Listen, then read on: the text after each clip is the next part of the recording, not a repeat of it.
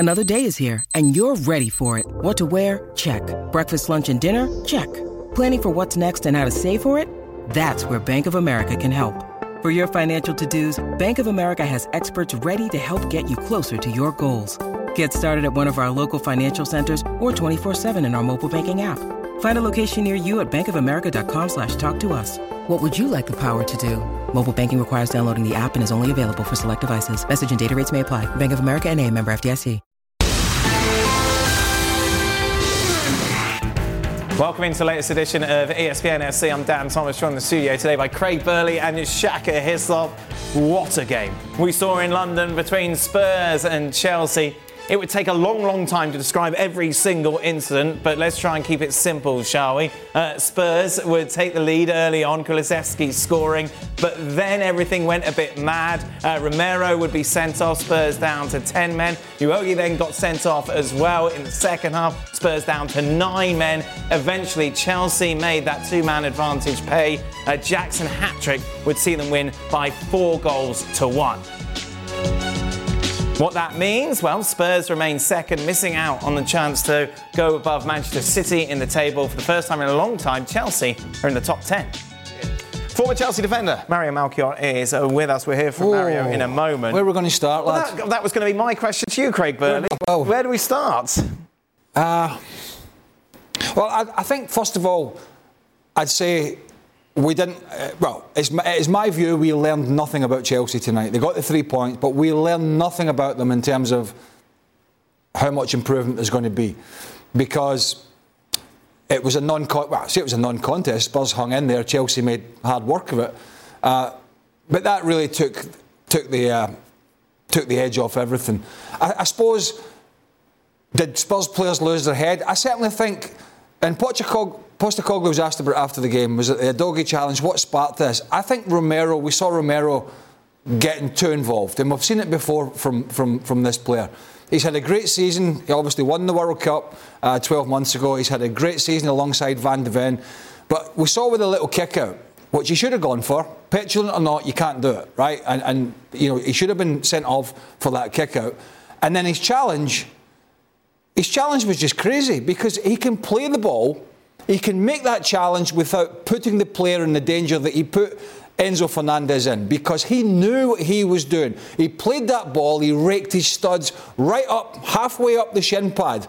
It was forceful, it was, I think it was vicious, there was intent in there, it was over the top, it met every criteria. When Shaq and I looked at it straight away, we went, that's it. And it, as you said, it got worse every time you looked at it. Listen, to Craig's point, as much as we were talking about Chelsea having won 4-1, Craig said we haven't learned an awful lot about Chelsea.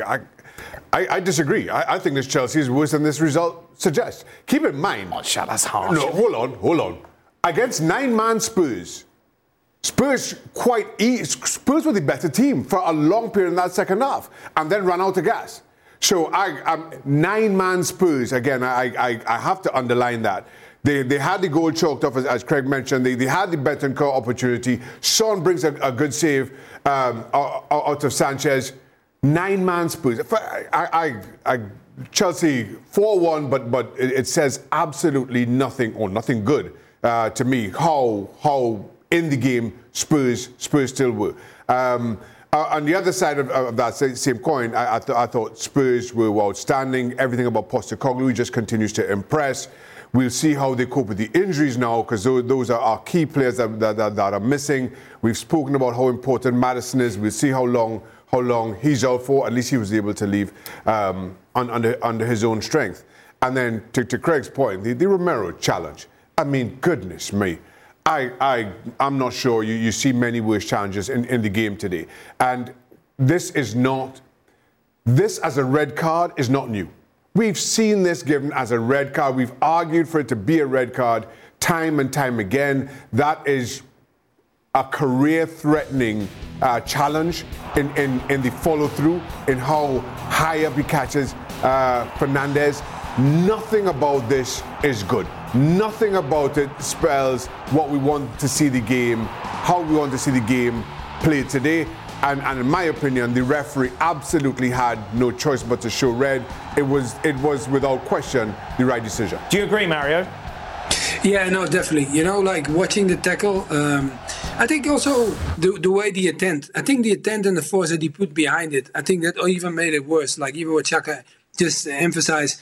Because normally winning the ball was not the problem. The problem was not about winning the ball because his timing was on. But then he really purposely pushed through it. And I think that was already, and he was a lucky boy because being on the field, come on, giving a kick to, and it not coming like, we can talk enough about it, but kicking somebody while he's on, while you're on the floor, it is because the referee didn't see it. But if he saw it, he was a lucky boy to still be on it. And if we look at the game, the guys already highlighted, I think also, I agree, Spurs started the game much better. We could see the difference between the two sides, that we had a confident side and a side that is still being built. What did Chelsea do? Because you could see also Pochettino at the end, not at the end, I think after when they got the first red card, he started talking to them. Why is he talking to them? Because he knew that they were struggling to break that line. The line was that high up and you have that much pace in your team. Why did it took you so long to break the line? Because most of the guys didn't understand it. And sometimes when they broke through the line, some of them, I have to say it, were a little bit greedy instead of setting each other up. Because there were moments they could pass the ball to each other and they still went for their own glory. And I think they have to, it's just like they're really working on getting this understanding going and making sure that they want to set each other up because it looks way better and it becomes an easier game to win. Chelsea took so long to break this Spurs side down because they didn't have the brains out there from middle to front to understand how to break such a high line. When you have such a high line, it's all about midfield runners from deep, right? That's what it's about. And when you continually try to get, Sterling, Palmer, Jackson, but Sterling and Jackson in particular, when you continually try to get them in off the shoulder of the last defender, then it's always going to be 50-50. Whereas if you've got a Gallagher or a Fernandes or a Caicedo coming from 10 yards deeper, making good angle runs, they've got 30-40 yards to run into. And they're going to be clearly onside. We saw that at the end. They finally figured it out at the end. About 5 minutes, 10 minutes to go, they figured it out. That's why they had such... I remember having arguments with front guys when this kind of scenario happened, saying, listen, if I see you try to bend a run in there again, we're going to have a fight, right? Because you try to bend a run in there, they're so high up, you're offside. Let a runner go from the middle of the park. Let a runner go from deep, and you just drag the defender out. So that's one of the reasons it took Chelsea such a long time to break them down. To that point, is it naive of Postecoglou to maintain that high line? Yeah. Well, we saw the interview after the game, Postecoglou's to Sky Sports, and it was once again it was quite entertaining and enlightening into his mentality. His comments to Patrick Davison, the reporter, where when he asked him the question and he said, should you have kept the high line? He went, that is who we are. And that's who we will be. And we have been since the moment I've walked into this football club until the moment I leave. And his quip at the end was, if we were down to 5 or 6 men, he said, we'd still have played the same way. So, look, is it a normal way to do it? The answer is no. You'd normally just park everybody in the box and say, OK, break us down. But that's not what this manager is about. And it's hard to criticise that when he's come in and had such an emphatic change on the style and everybody's buying into it. I understand what he's saying, but surely you have to be able to react, don't you, as a manager, to what's going on? And we saw Chelsea make that breakthrough a number of times. But the bottom line is, until right at the end when they were out on their feet, there was, up to 90 minutes, there was the Eric Dyer disallowed goal from the set piece, and there was a Bentancur chance to equalise. So, in that respect, they had hung in for the bulk of the game. They were competing. They were competing with 9 men up until the last 5 minutes of the game, where inevitably you run out of steam. And the thing I like about this is not just that you miss out on a point. Let's say they somehow get a goal and they draw 2-2 and sit deep to your point and hang on. It says we're not afraid of anybody. It says that even when we're down to 9 men, we're going to be true to the football that has got us this far. We are not going to shirk any kind of challenge. So for sacrificing a point, I think you've sent a far bigger message to that dressing room. One second, Mario. Tottenham have spent 2 years, maybe 3 years, with 11 men on the field sitting behind the ball. Yeah. And we have criticised it. It's been horrible to watch.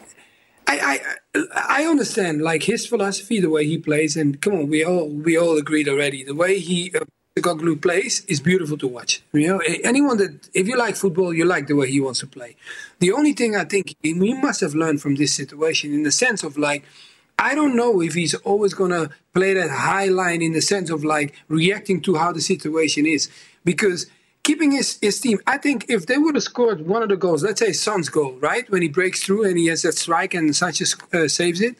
If one of them would have gone in, he only had, maybe 10 minutes or, I don't know, it was around towards the end. He might have dropped the line, because he was very good in the way he worked his line, because Fikairo, the goalkeeper of Spurs, was incredibly good.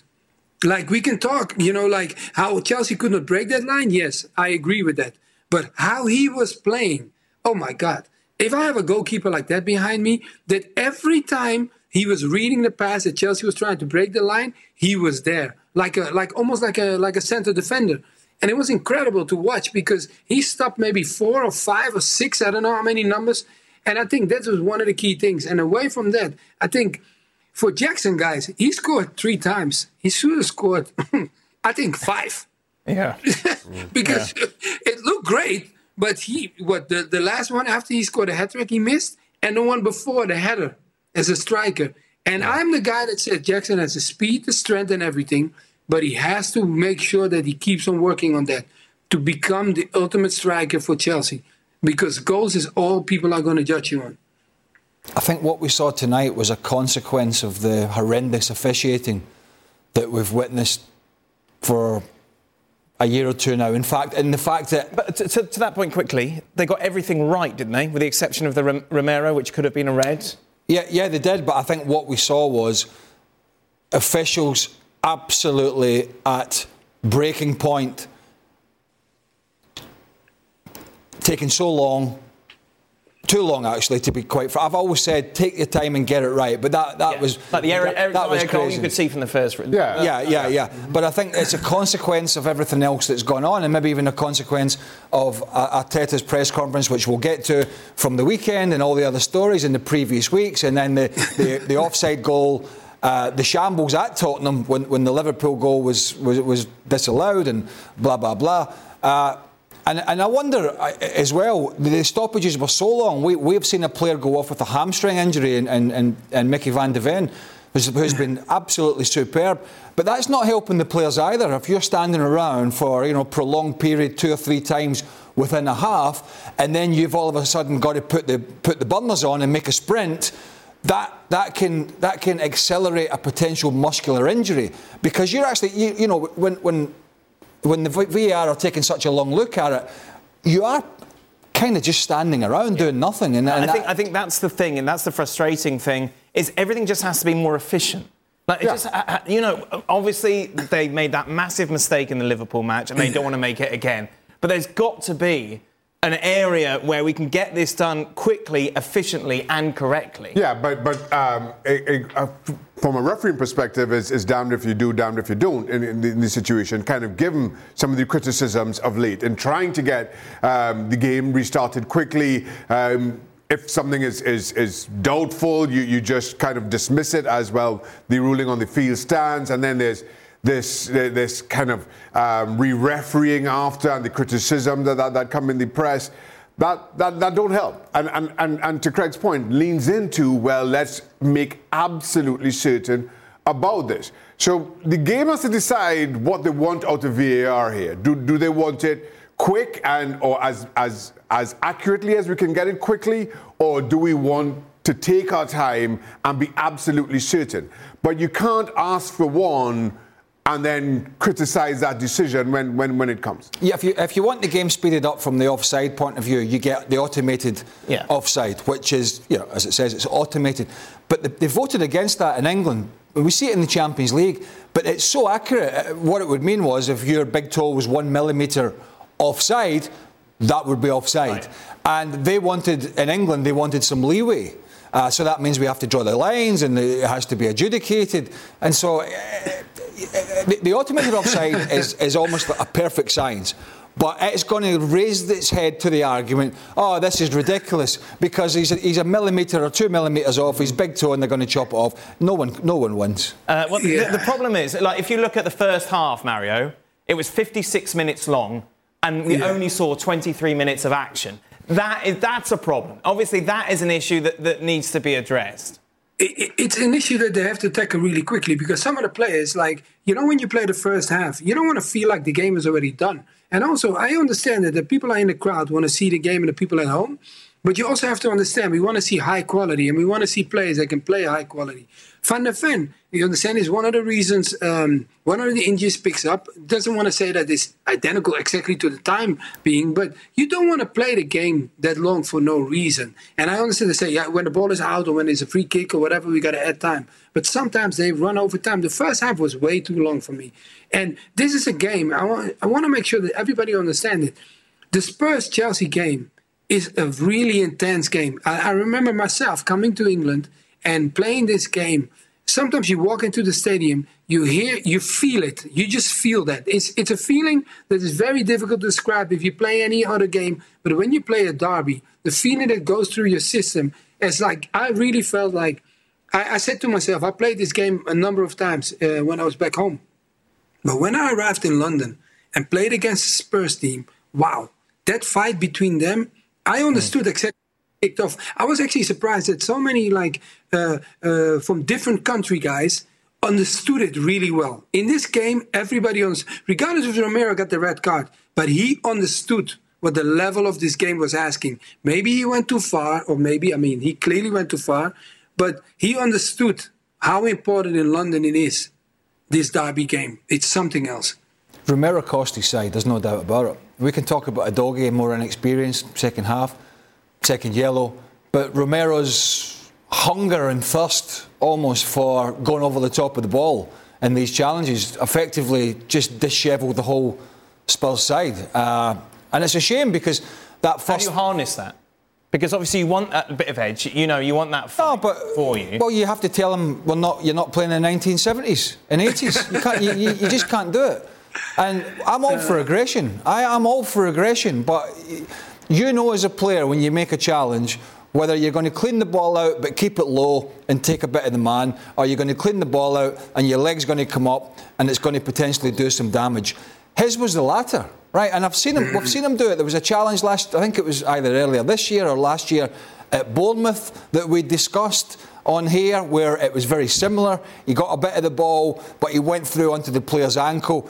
He's got a history of challenging this way. And I think Postecoglou has to say to him, look, I don't want to take this aggression out of you, but you have a list as long as your arm with these potential challenges. And ultimately that's what dishevelled this Tottenham side. They scored a great goal that went all the way from their goalkeeper, Vicario, out to Maddison in the end in the wide position. He played a great reverse pass. All of a sudden, Tottenham are down the right. They had gone 100 yards almost. And okay, the Kulusevski shot was deflected. But this goal just said, this is going to be a great game. Yeah. It's going to be a huge test for Chelsea. This is what Tottenham's all about. And then Son scores a great goal. It's correctly offside, and then everything just went wrong for Tottenham. And that's not Chelsea's fault. That is Tottenham's fault. It's the players' fault. And no fault of Van de Ven or anybody getting injured. But I go back to it. Stupid challenges have cost this team tonight. I want to talk about the significance of this result for Spurs going forward.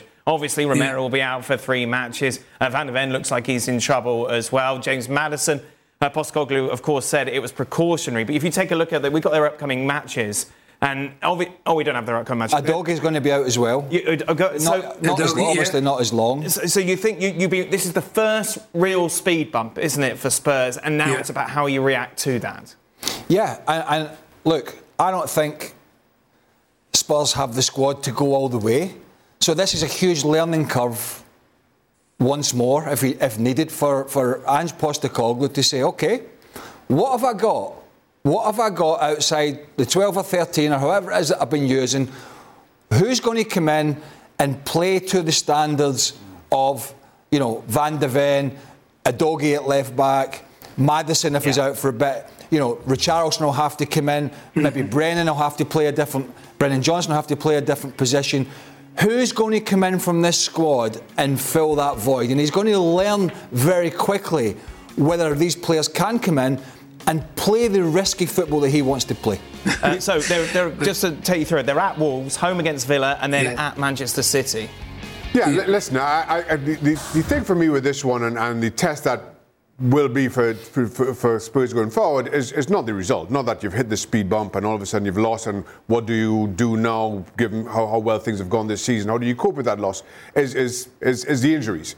I'm less concerned about Spurs and their style of play than I am about how do they fill that void, especially with Maddison if he's out long term. That's an unknown quantity about Spurs that we're yet to discover. But truth be told, Spurs are playing with house money at this point. Nobody expected Spurs to be this high in the table, sitting at this point of the season. Nobody expected Spurs to be playing this kind of football. They just raised the bar, though, Shaq. Expectations are higher now. Granted, if they lose the next 3 games, you're like, where's it all gone wrong?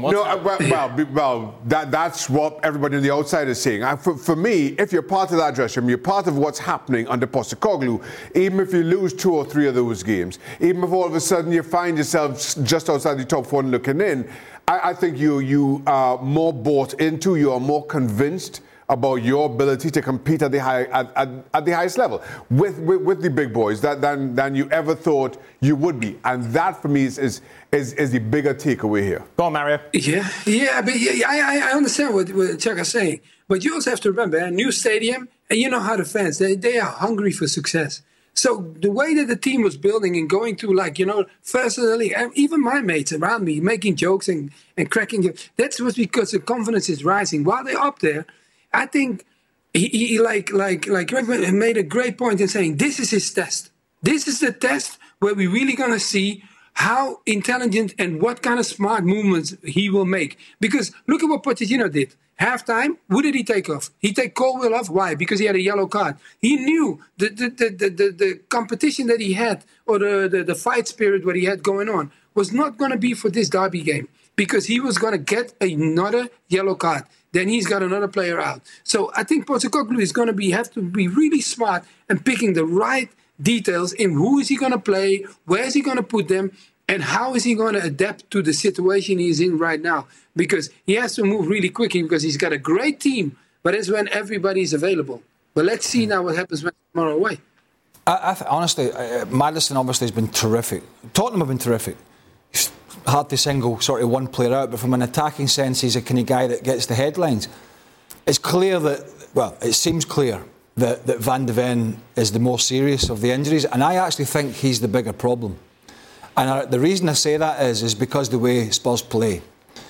I think they'll always get some creativity, be it from Brennan Johnson or Heung-min Son or Richarlison or Bentancur back in the side or back available, he's fit again. Maybe not quite the same as Maddison, but they'll get something. I think the problem comes at the back, Dan, because what they do is, clearly we saw it tonight, they play a high line, they push the 2 full-backs in, and that puts a lot of pressure on the 2 centre-backs. I've said that from the very first day of the season when we watched his team play away at Brentford. They went, he needs to have centre-halves that can run, because they have to be the insurance policy if the players lose the ball further up the field for that ball over the top. And Van de Ven has been absolutely brilliant at that. He's one of the quickest defenders around, not just in England but across Europe. So he was part of an insurance policy for them losing that ball. That's somewhat gone. You look at the others that might come in there. Eric Dyer's not quick. And who else is going to come in and play centre-back? If Ben Davies is fit again, can he come in and play left-sided centre-back? So this Van de Ven injury is a big problem for the way Spurs want to play in terms of defending the counter-attack. Final point to you on this, Mario. Who finishes higher, Spurs or Chelsea? 11 points separate them at the moment. I mean, no, we have to look at what team is playing better football at the moment, and I have to sad to say Chelsea won, but Spurs is a team that's playing, better football. So let's go from that first. Let's see if Chelsea can play even better than what they did today, because there were some points, some people that I watch Mudryk coming on. I think he still is wrongly placed. He needs to understand to play deeper, so he makes more problem for the defenders instead of asking all the ball in his feet while he's so quick. Little things like that. I think they got to work on details. While Spurs, at the moment, they are a step ahead of Chelsea. So I will always pick them first. I don't think we've ever been so mean to a team that won 4-1. Just a reminder, ESPN FC will be back on your screens tomorrow. It's all about the Champions League tomorrow. Borussia Dortmund looking to bounce back from the Klassiker defeat as they take on Newcastle. And in the later game, it's Milan looking for some sort of semblance of revenge against PSG. Did you know less than 10% of Americans own an e-bike? Here's why that should change. Studies show e-bike owners actually end up exercising more, plus getting outside more. If you're looking for a balanced lifestyle and everyday adventures, you need to check out Lectric e-bikes. They are the #1 selling e-bike brand in America. Their bikes are typically foldable, pre-assembled, and have serious range up to 150 miles on some models. Check them out today at lectricebikes.com and add some more adventure to your week. That's lectricebikes.com. We're driven by the search for better, but when it comes to hiring, the best way to search for a candidate isn't to search at all. Don't search, match with Indeed. If you need to hire, you need Indeed. Indeed is your matching and hiring platform with over 350 million global monthly visitors according to Indeed data, and a matching engine that helps you find quality candidates fast. Ditch the busy work. Use Indeed for scheduling, screening and messaging so you can connect with candidates faster. Join more than 3.5 million businesses worldwide that use Indeed to hire great talent fast. And listeners of this show will get a $75 sponsored job credit to get your jobs more visibility at Indeed.com/FC. Just go to Indeed.com/FC right now and support our show by saying you heard about Indeed on the podcast. Indeed.com/FC, terms and conditions apply. Need to hire? You need Indeed. Right then, we discussed this yesterday. I just wanted to bring it up again because it's the first time we've got Shaka, Craig and Mario here to reflect on this statement that Arsenal put out. Arsenal Football Club wholeheartedly supports Mikel Arteta's post-match comments after yet more unacceptable refereeing and VAR errors on Saturday evening. PGMOL urgently needs to address the standard of officiating, focus on action, which moves us all on from retrospective analysis, attempted explanations and apologies. We support the ongoing efforts of the Chief Refereeing Officer Howard Webb and would welcome working together to achieve the world-class officiating standards our league demands. Go on then. Well, look, I get Arteta's frustration from the weekend, and I don't have a problem with managers showing passion. I don't want robots. In hindsight, were his comments probably too strong? I think so. But there's absolutely no need for a statement to be made from a football club here about backing managers. I mean, are we going to have this every weekend now? There's not just Arsenal Football Club in the Premier League, there's 20 others. Are they all going to come out and make statements about a penalty that wasn't given, or a possible yellow card, or a possible red card, or a manager's complaints? So there's absolutely no need. What Arsenal need to do is rise above this. And in some sense, maybe Mikel Arteta as well, he's not the only one, as we know, that's been wronged quite badly, and I think we do believe he was wronged at the weekend. I think everyone agrees it's a bad. Well, I think there's one or two still burying their heads in the sand, but look, for me it was crystal clear. Gabriel, notwithstanding the ball out and the offside and all the other nonsense, it was crystal clear that Joe Linton pushed Gabriel in the back and on the back of the head, right? At a time when he's just about to head the ball. So I don't know how you can define this any other way, right? I just don't. See, the thing is, Shaq, putting out this statement, what does it achieve? The referees read this statement and go, oh, right, now we really have to be better at what we do now because we don't want to be on the receiving end of another statement. I thought this was a really ill-advised statement. I thought it really, really was. Listen, I took exception to some things that Mikel Arteta said post-game, but I think the game understands that it's emotional, and it especially right after the game and after you feel you were wronged, you come out and you make these strong statements. Mind you, a month ago, as Stevie pointed out yesterday, his positioning was totally different about the human nature of our referees and how we should be more accepting. That contradiction aside, you understand the emotion. But then 24 hours later, when you assume that emotion has died down, the club comes out with this statement, which says that it's not about emotion, that this is kind of well thought out, and this is our position on this. In backing what I thought were poor statements, what could be interpreted as inflammatory and attacking of officials, but you're willing to excuse because we've all been there in this game. The club comes and does this. So now, in my opinion, if the FA comes down hard on Mikel Arteta, if he finds himself with a touchline ban or a fine or whatever it comes, is not necessarily about what he said, but the fact that the club, 24 hours later, decided to do this. It's not just. I don't see the point in making it. I think it's made things worse for their manager. It really has. It makes so little sense to me that I don't know where to start.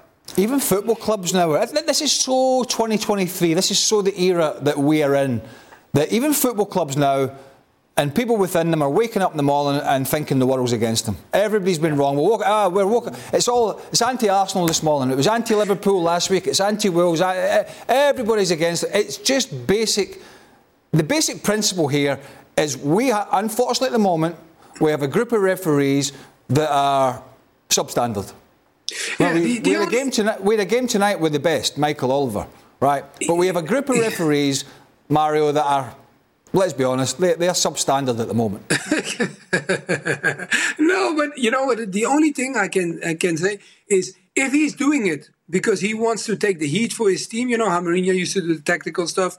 He talks up first, and to protect his team. That could only be the reason. If that is not the reason, then I totally agree with the guys. He putting too much attention on his team and then more pressure because we have a high expectation from Arsenal. Because last season they turned second. We were like, oh, they came so close. They got to win it now this season. So it's a lot of demanding on them, and he's demanding a lot from them too. But doing this, it might just put more heat. And I understand what Craig said at the beginning. Why was everybody so focused on the ball that was out? Why did they never focus on Jolinton? I don't know why everybody was looking at, is the ball out? Is it out? Guys, come on now. That looked like a rugby push. Yeah. And then they complained about it. No, that was for me. I was watching the game. I was like, blow the whistle for the foul. And everybody was, no, it's out. And we got to come. Oh, my God. That made it even worse for that's why Arteta lost his mind. Because his passion was like a player, not like a manager. But it's interesting because you're like, okay, obviously we've talked about this a lot, but it's look over here, look at the VAR, look at the bad decision, as opposed to don't look over here where again my goalkeeper made the mistake, which in fact led to that problem, and my attacking third again was nowhere near as strong as it was last season, and we were outplayed by Newcastle. I think that's the crux of the matter, that they're not the only team that's been wronged, but we have a manager who is under pressure. What's wrong with him, Craig? Managers are always under pressure, but here we have a manager who I think is pigeonholing himself with his decisions and putting more pressure on himself. We look at two of his big signings and Arsenal's big signings. David Raya, not monetary, but it was a big call to come in and then replace Ramsdale. And then we look at Kai Havertz. Now, I am absolutely steadfast that these two players have made the squad better, right? David Raya, if Ramsdale had an injury, I'm fine with that. Kai Havertz covering the front three or coming on in the midfield for 20 minutes is helping Arsenal's squad. But it is my opinion that these two players have made the Arsenal starting 11 weaker. Now, Declan Rice has made it stronger, in my opinion. These two have weakened those two positions. One of them 70 million. So he has pigeonholed himself into this position where he's already made a decision with Havertz. Right, he played at the weekend because he didn't have too many other choices. But we know he's already been dropped. And now he's got a decision to make at some point with this goalkeeper. So I think, honestly, he has weakened the starting 11 by trying to overthink it. You know, like, we're going to play out, we're going to be absolutely the best team playing from the back. This goalkeeper's great. He's out with the ball at the feet and would do this, and Havertz can play in the midfield. It wasn't that bad last year. It didn't need all this, and now he needs some momentum, and now he's got some problems. And once again, we're talking about VAR. His keeper for the umpteenth game, as you said, was flapping at crosses. Yeah. Shaka, I think it was you who used this phrase a couple of weeks ago, that maybe he's believing his own hype. Yeah. I honestly don't understand a lot of decisions that he's made, and I don't understand. I don't understand some of the defenses of those decisions. I don't understand the need for it. And why at the same time, listen, Mikel Arteta has built an incredible squad here. Arsenal are playing the kind of football that we haven't seen from Arsenal for 20-odd years. Arsenal will finish in the top 4 again. The only question is, can they do a better job of running Manchester City down? Okay, they were leading for much of last season, but you know what I'm trying to say here. That's the only question here. So to Craig's point, Mikel Arteta shouldn't be feeling under pressure. Not in that way. Not in the way that 99% of the managers in the league he's feeling the pressure of the expectations to be better than last year. No, I know what you're saying, but that pressure is a whole lot easier pressure to deal with than somebody down the bottom half of the table. I'm sure he'd happily take what he's dealing with now. So I continue to be thoroughly confused by not just his decisions, but by his reactions, the things that he has to say.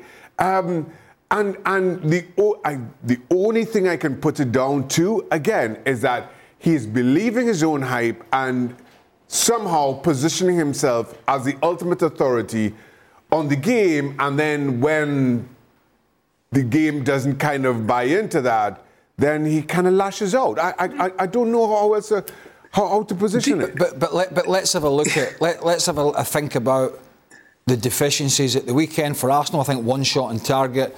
But let's give Newcastle credit. There was no Odegaard, big miss. Jesus again, he is a miss. And then you're looking at your other top man, Bukayo Saka. And Newcastle did a terrific job for the main in closing the space for this guy. Here's his stats across the season so far. You know, at Newcastle, chances created, he's down. Touches in the box, he's down. Successful take-ons was 0. Carrying the ball is almost a 5th. So you've got to give Dan Burn and then Kieran Trippier in the second half. You've got to give Joe Linton and Anthony Gordon and Eddie Howe credit for snuffing out, for the most part. Now, he did have one chance in the first half that fell to his right foot, but he's so one-footed, he tried to come back on the left side and Anthony Gordon get in. But Newcastle did a great job of realising, without Odegaard on the side, the pressure was going to come from the wide positions. Now, they got quite a bit from Martinelli on the other side, but there was no real end product. He had a lot of the ball, but no real end product. So they realised, I think, we got to make sure we snuff this guy out. So Newcastle did a terrific job. And everybody's talking about Arsenal and everybody's talking about Arteta's press conference and the horrible decision that went against them. But actually, after the start they had to the season, Newcastle did another great job. They did a great job in Saka.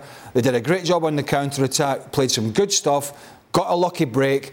But Arsenal's big boys, they just didn't do it at the weekend. Come on, Mario. Don't you think that Newcastle also played the older version that what normally was Arsenal's problem? Because, you know, like normally when we watch Arsenal, right, we always used to say when it really matters, when people are really go face to face with them and have that big fight with them, it sometimes becomes tricky for them. And I think that's what Newcastle. When you go there, guys, we all know that stadium, Saka knows even better, that stadium ain't cute. When you go and play there, it's tough to win. It doesn't matter what team you are. You know that when you play against Newcastle at their stadium, you got to bring it from the first minute.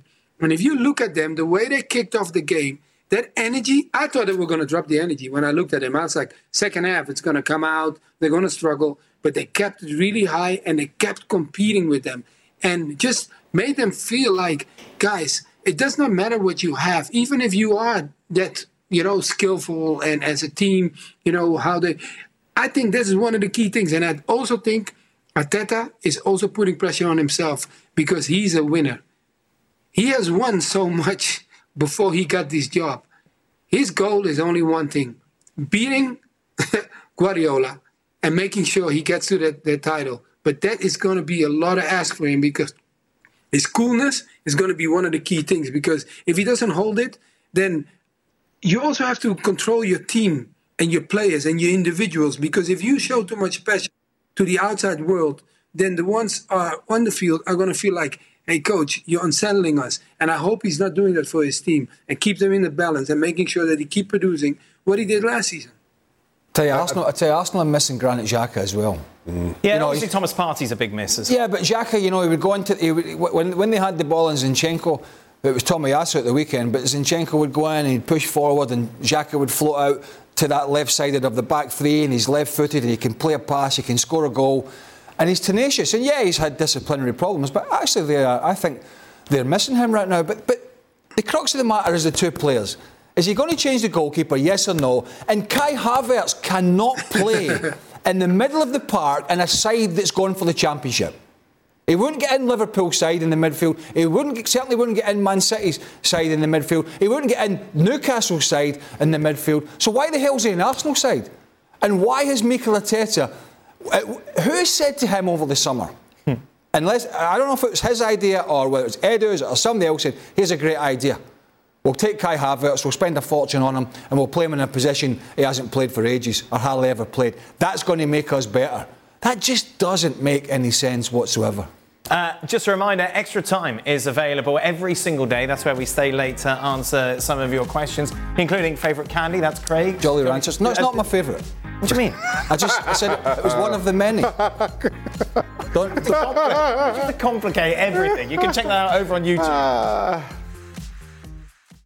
Hi, it's Mike Greenberg letting you know ESPN Bet is ready to take you through all the biggest sports moments this spring. The official sportsbook of ESPN has exclusive offers and markets from Scott Van Pelt, Stephen A. Smith, and me, plus many more. From the playoff intensity to finally getting out to the ballpark, there's no better time for sports fans. Sign up today. New users get a bet reset up to $1,000 in bonus bets if your first bet doesn't win.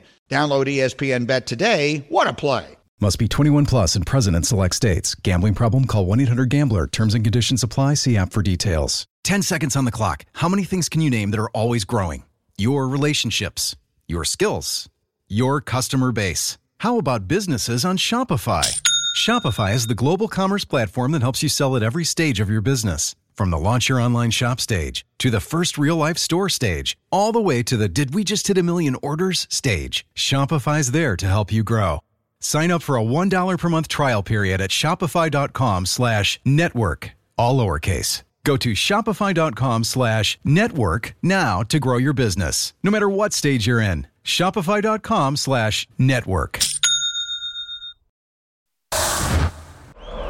Front page of Kicker sums it up, the big difference with the two goal scorers on there. Harry Kane, of course, bagging a hat-trick. I don't know what déjà vu is in German, Craig, but we've seen this before, haven't we? Yeah, I mean... What, that headline? No, not that headline. It's look, it's getting a little bit embarrassing, if not a lot. It's just 4-0 at home. Stuart Robson was over there for us, talked about the difference in athleticism and pace and power between the two sides. And by the way, it's not a brilliant version of Bayern at the moment either. That is certainly still a work in progress, but let's be frank about this. Borussia Dortmund, we saw what they were last year when they absolutely bottled it and threw the title away. This club is just a feeder club now, and has been for a while, for everybody else. For the slim pickings for other people just to come and take the players and then they move forward. That's kind of where their ambitions are. We can criticise Bayern for the way they do it and some of the people that run the club and blah, blah, blah. But at least they have ambition. At least they have ambition to go out and try and get the best players. Dortmund do not, and that's the reason, more often than not, they're in the position they were in at the weekend. Having said all that, you still need to put the ball in the back of the net, no matter what the opposition, Mario. Harry Kane has done that. No one is surprised the fact that he's gone to Germany and racked up these sort of records. Yeah, and this is the goal what I was talking. This is his second goal.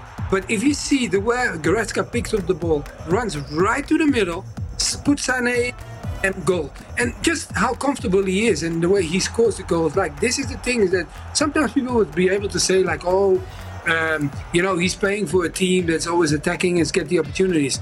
but you still got to put them in, and the calmness that he's bringing with that, because it's not easy. And and okay, I was a defender, so I was not maybe the guy that's scoring the goals, but definitely for him to make it look so comfortable. And I heard enough guys that's been around him so much. When he strikes on the goal, he almost always hits the target, even if it doesn't go in. And I think that is his ability of always striking from whatever angle he strikes from. And look at the goals, man. 14 games, 17 goals. Then you are a player like, okay, we don't have to talk about his quality too much because we know what he's good at. But he came with a lot of pressure, right? Because it was a big expectation. Lewandowski was before you, and he did so well. You did well in England. That doesn't mean when you cross the water, you're going to do great. But you come into a country, and Muller, one of the key figures of that team, made a joke with him and saying like, hey, I think you need a bigger hotel room because your balls that you score in those hat-tricks, they might not fit in the room. I was like, oh my God, it's so a Muller comment to make, but it was kind of funny if you have a teammate like that. And he's making those around him better, Shaq. Yeah. Interestingly, I like Leroy Sané. I've always liked Leroy Sané, but you always want more from him because you know what he can deliver, and he's been delivering brilliantly alongside Harry Kane. I mean, Leroy Sané has been having an outstanding season, and if you only ever saw Leroy Sané play against Dortmund, and to be fair, Dortmund and in particular Wolf on the left-hand side had a part to play in this. You would have thought he's the greatest player on the planet, in all honesty. I think one of the beauties of that, and you didn't see as much of it from Kane in this game against Dortmund, is that he can drop deep and he gives centre-backs a problem. Do you stay with him? Do you sit in the space? And he's so good at linking up play.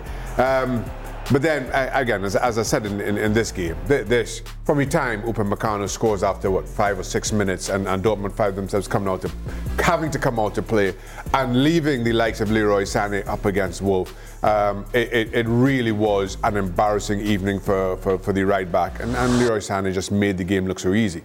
As far as Kane goes, and every time you see him play, and he just seems to play in slow motion. I can't think of anybody else in the box who it looks like the whole game just slows down whenever. It's like Jan running, basically. Like Jan running. Yeah. Everything just slows down when he gets on the ball, and it really is. He makes things look so simple. A lot more reflections on what happened in the Classica on the latest edition of the Gab and Jules podcast. As always, you can check that out over on our website. Now, let's talk about the play of the week. The pressure to follow up Hypnotic and Cognac, weighing heavy on the team. Hypnotic was in the cup, blue, and ready for the play. And boom! Añejo Tequila came in with a smooth assist to Hypnotic's tropical fruit finish. Shaken, strained, poured. It was green and good! The playmaking splash shifted the tempo. Another great cocktail from the Hypnotic team. Every season is Hypnotic and Tequila season. Hypnotic Liqueur, Bardstown, Kentucky, 17% alcohol by volume. Hypnotic reminds you to think wisely, drink wisely. With everyone fighting for attention, how can your business stand out and connect with customers? Easy. Get Constant Contact. Constant Contact's award-winning marketing platform has helped millions of small businesses stand out, stay top of mind, and see big results. Fast. Constant Contact makes it easy to promote your business with powerful tools like email and SMS marketing, social media posting, and even events management. With Constant Contact, you'll reach new audiences, grow your customer list, and communicate more effectively to sell more, raise more, and fast-track growth. Don't know much about marketing? No sweat. Constant Contact's writing assistance tools and automation features help you say the right thing at the right time, every time. Plus, you can send with confidence, knowing your emails are actually reaching your customers thanks to Constant Contact's best-in-class 97% deliverability rate. Tackle any challenge with Constant Contact's expert live customer support. Plus, everything's backed by their 30-day money-back guarantee. So get going and start growing your business today with a free trial at ConstantContact.com. Just go to ConstantContact.com right now. Constant Contact, helping the small stand tall. ConstantContact.com. Be sure to stay tuned. Extra Time is next. Mario is back.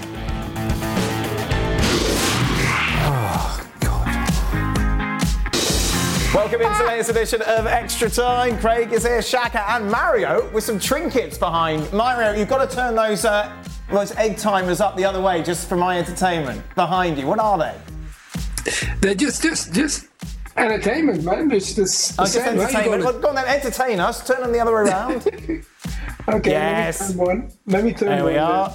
That's how long extra time's going to be. Yeah, When that runs out, There we go. I'm gone. And what's the trophy that's in front of them? Boom. Yeah. There we go. What's that trophy there, Mario? That's a dangerous play. the bicycle That's a kick dangerous from, play trophy.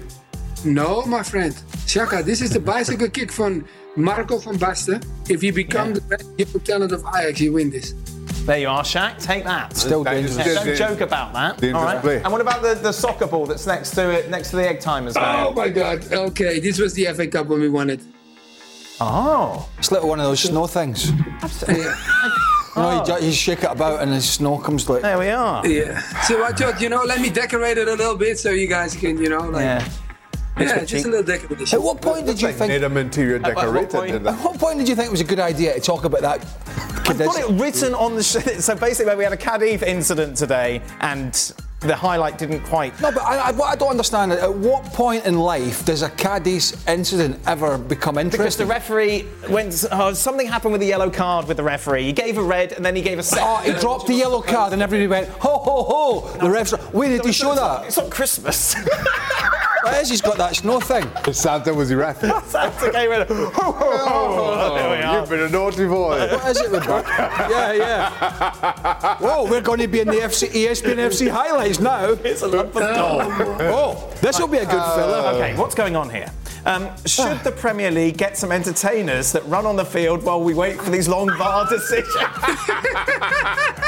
Oh, imagine how angry people would be. They used to have that before games. Yes. They used to have, I have to phrase this correctly. Crystal Palace used to have cheerleaders, The didn't cheerleaders, that's what it is, cheerleaders. Yeah. Why do you have to phrase that correctly? Well, I just, Have to phrase cheerleaders correctly. I couldn't remember what it was exactly. They could do that. What would make people more angry? That or going to a commercial during a that would get that would get everyone going.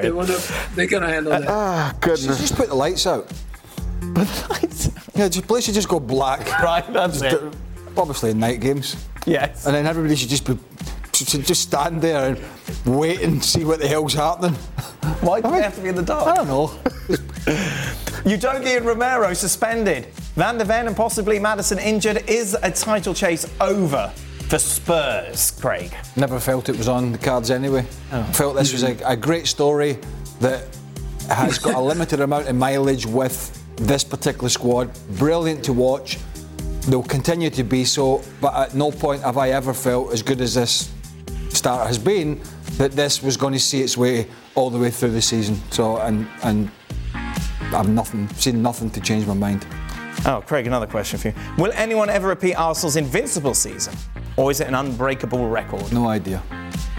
No They idea. drew a few games, did they not? Well, yes, but they're still unbeaten. Yeah. They drew a few games, and that doesn't count. I don't. They do with Portsmouth. Is that important to me? To me, what's important at the end of the year to have something tangible, which they did have that year. Of course they did, but it's But it's something that's never been achieved. It'll never happen again in my lifetime. No, man. I don't see why that's. Really don't see the huge Mario, do you importance see the about it. huge importance of it? Yeah, because I think it was also the time we played. I'm sure Xhaka played in that time too. But for me, it was like they were really they were in control of every game. And like what we talked about it before, the Newcastle game, things like that wouldn't have happened to them. They were bossing the game. Every game you went there, especially in the beginning of the season, and we still kind of want to call it the begin because they didn't pass the critical time yet. But they were incredible, man. You sometimes you come on the field and you see names in there. What is it? Henry, Lundberg, Bergkamp, Kanu, then so many names that were like incredible that I don't think if they are building on the mentality of the team and making sure that it become a normalism for them to win and fighting spirit and all that. And in the Invincible, there was a natural gift that they had. Yeah, but I get it. If you can do it, fine. But did correct me if I'm wrong, and I know the answer to this. They didn't win the Champions League, did they? No, they didn't. Right. So Man City lost. I can't remember how many they lost last year, but they won the league, they won the FA Cup, and they won the Champions League. That's more important than going, we could go unbeaten here through the domestic season. That's kind of. I think it's a little narrow-minded. At the end of the day, it's about winning the major trophies. And Arsenal did it in the Premier League, but didn't win the Champions League. Mario, here we go. You're going to love this question. Start, bench or sell in their primes at Chelsea.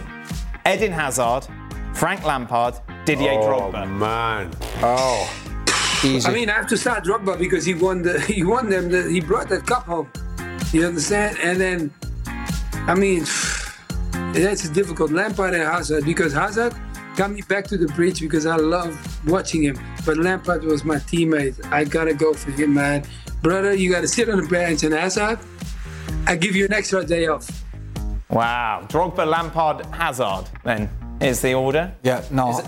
I am starting Lampard all day because the goals, the amount of goals on that regularity from the middle of the park is invaluable. But aren't you going more consistency than at his prime? No. Trust me.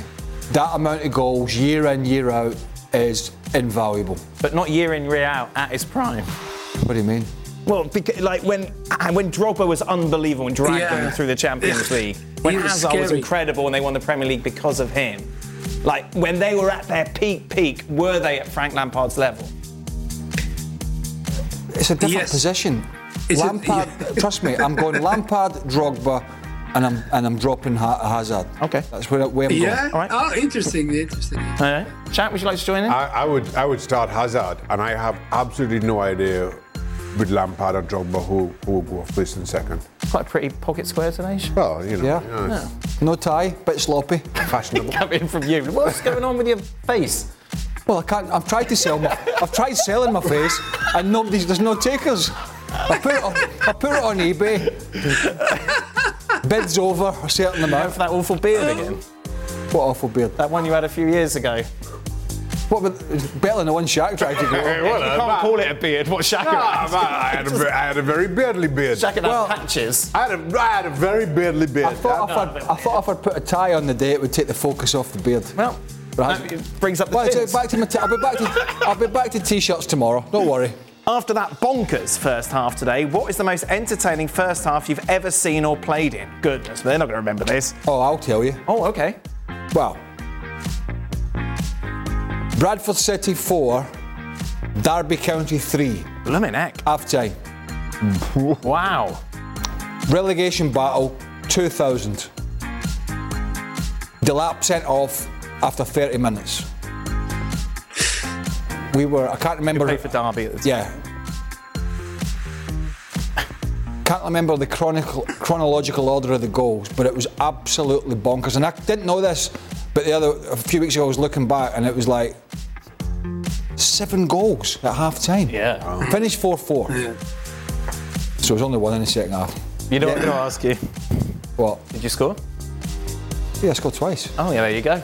That's the game that I missed the third penalty. Oh, was that the penalty game? That was the game where I took 3 penalties and I missed the third one. So it would have been 5-4. Oh, letting everyone down. Not really, I still went to the pub after. Jack? I can't think of a first half like that. What about Newcastle Liverpool, no? Did you play in those games? Yeah, I played in one. Yeah, but that wasn't about first half. I can't remember. That was like dramatic endings, wasn't it? Let me see. Just dramatic. I can't remember first half being that crazy. No. Mario?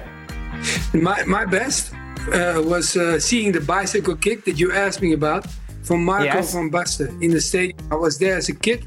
I was so young.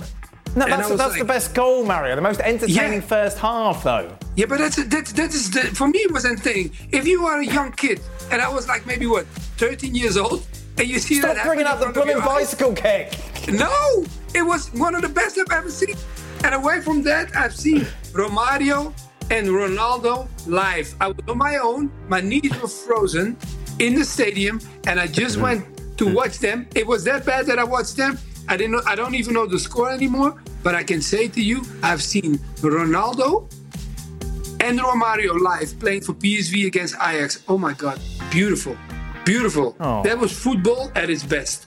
Learning lesson for me. Will you answer all questions in time it takes for VAR reviews? Took a long time today.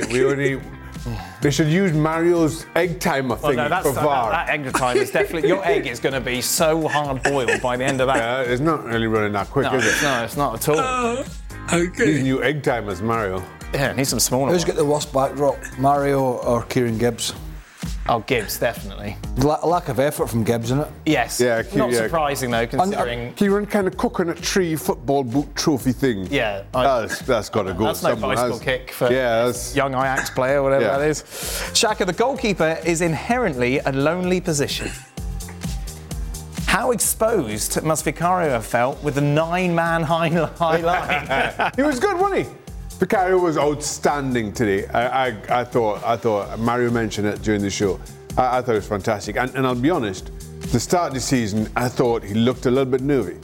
And he's just grown into that position incredibly well. It can't be easy taking over from Hugo Lloris, even though Lloris was on his way out at his best, one of the best the game has seen, or certainly one of the best in the game at the time. And Vicario's just come in and has been simply outstanding. It's been good to witness. How did you deal with loneliness? I got friends. Really? Yeah. I mean, loneliness on the pitch or just loneliness in general? I don't know. I think you enjoy the loneliness because you're often seen here at your desk, Yeah. long after the show's finished, sitting there pondering something on the computer, on your lonesome.